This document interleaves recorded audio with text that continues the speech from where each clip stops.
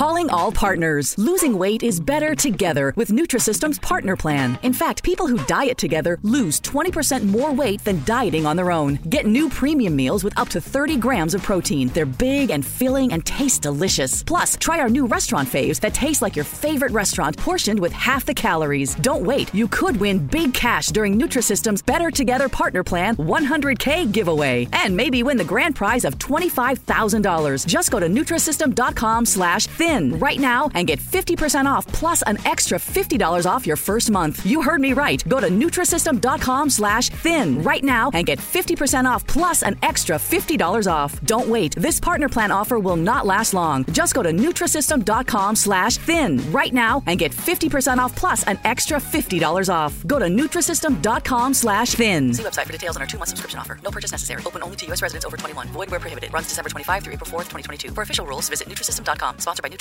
Inc.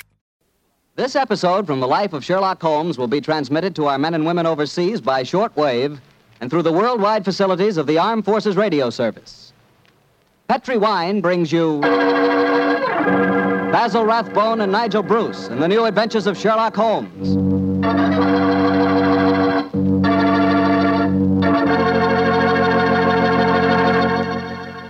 The Petri family, the family that took time to bring you good wine, invites you to listen to Dr. Watson tell us another exciting adventure he shared with his old friend, that master detective, Sherlock Holmes.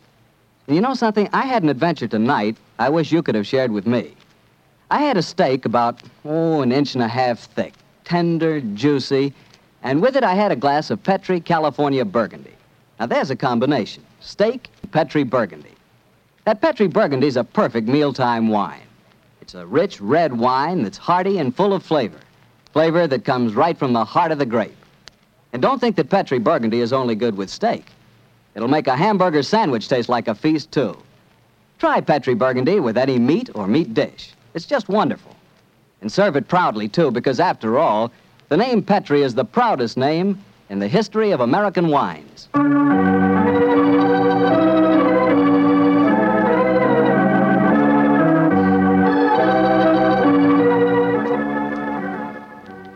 And now I know Dr. Watson's waiting for us, so let's go in and join him. Come in. Good evening, Dr. Watson. Good evening, Mr. Bartell. You're quite muffled up tonight, I see. Overcoat, scarf, and gloves. Slip 'em off and come and join me by the fire. Thanks, Doctor. It's quite a nip in the air tonight. Yes, there is indeed. Well, Doctor, you told us last week that tonight's story centered around the activities of a brilliant and beautiful woman. Yes, my boy. Her name was Irene Adler. But I never knew Holmes refer to her by any other name than the woman. She sounds mighty intriguing. How did you happen to meet up with her? Well, I'll tell you the story from the beginning.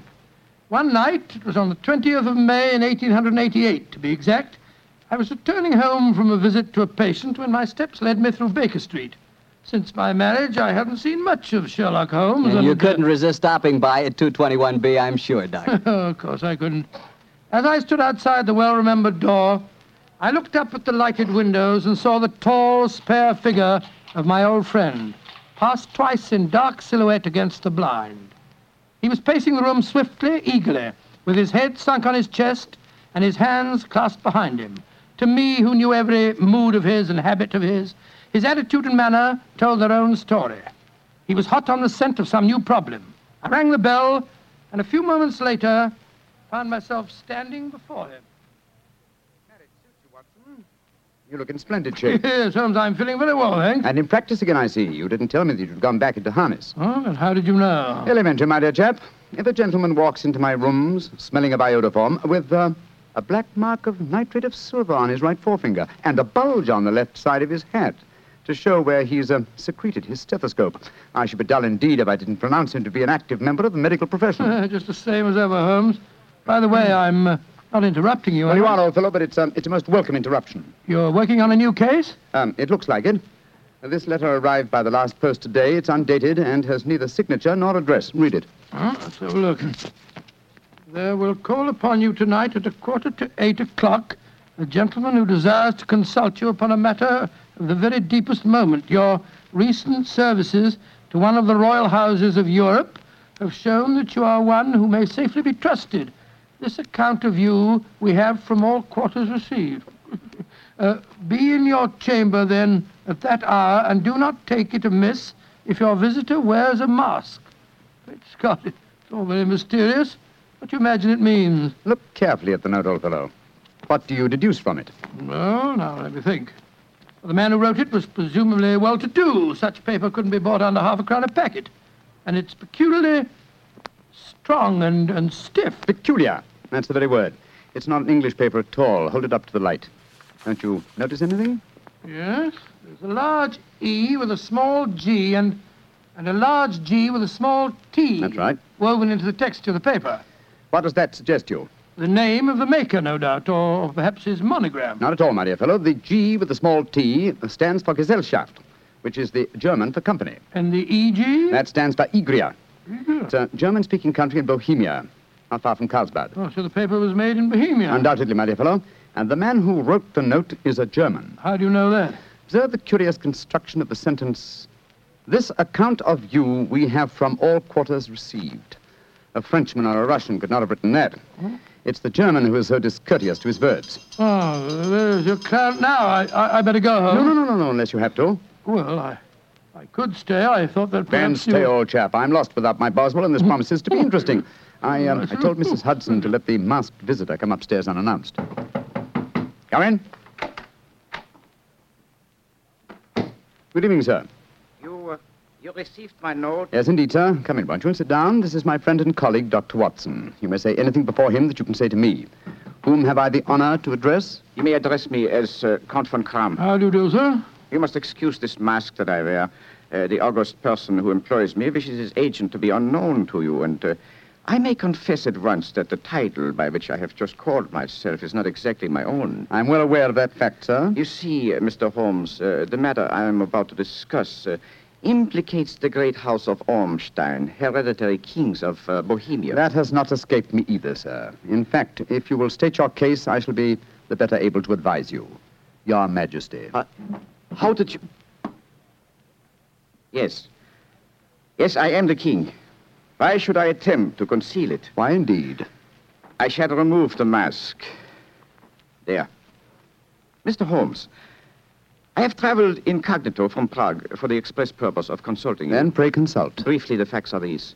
Some 5 years ago, during a visit to Warsaw, I made the acquaintance of the well-known adventuress Irene Adler. Irene Adler. We know of her, Your Majesty. Look her up in the index for me, will you, Watson? Yes, it's right beside you on the desk there. I imagined that the name would not be unfamiliar to Here you. we are. Abraham's, Acton Green, Hatchet Murders. Adler. Splendid, old fellow. Hand me the file, will you? Yeah. Thank you. Irene Adler, born in New Jersey in the United States in 1858, contralto. Prima donna Imperial Opera of Warsaw. Retired from the operatic stage, living in London. Quite so. And here's a recent notation. Your Majesty, as I understand, became entangled with this young person, wrote her some compromising letters, and is now desirous of getting those letters back. Precisely so, but how did... Was there a secret marriage? None. No legal papers or certificates? No. Then I fail to follow, Your Majesty. If this young lady should produce her letters for blackmailing purposes, how is she to prove their authenticity? There is the handwriting. That could be a forgery, Your Majesty. But it was private notepaper. Stolen. My own seal. Imitated. My photograph. Bought. What? They were both in the photograph. Oh, dear. That's very bad. Your Majesty has indeed committed an indiscretion. Did you inscribe the photograph, Your Majesty? Yes, Dr. Watson, I'm afraid I did. Gracious me. Mr. Holmes, it must be recovered. Perhaps if you were to pay enough, the photograph might be bought. She refuses to sell. Stolen, then. 5 attempts have been made. Twice burglars in my pay ransacked her house. Once we diverted her luggage when she traveled. Twice she has been waylaid. There has been no result. Oh, dear. It's quite a pretty little problem. It is a deadly serious one to me. Your Majesty, what does Miss Adler intend to do with the photograph? To ruin me. Oh, how? Well, I'm about to be married to the second daughter of the King of Scandinavia. She is the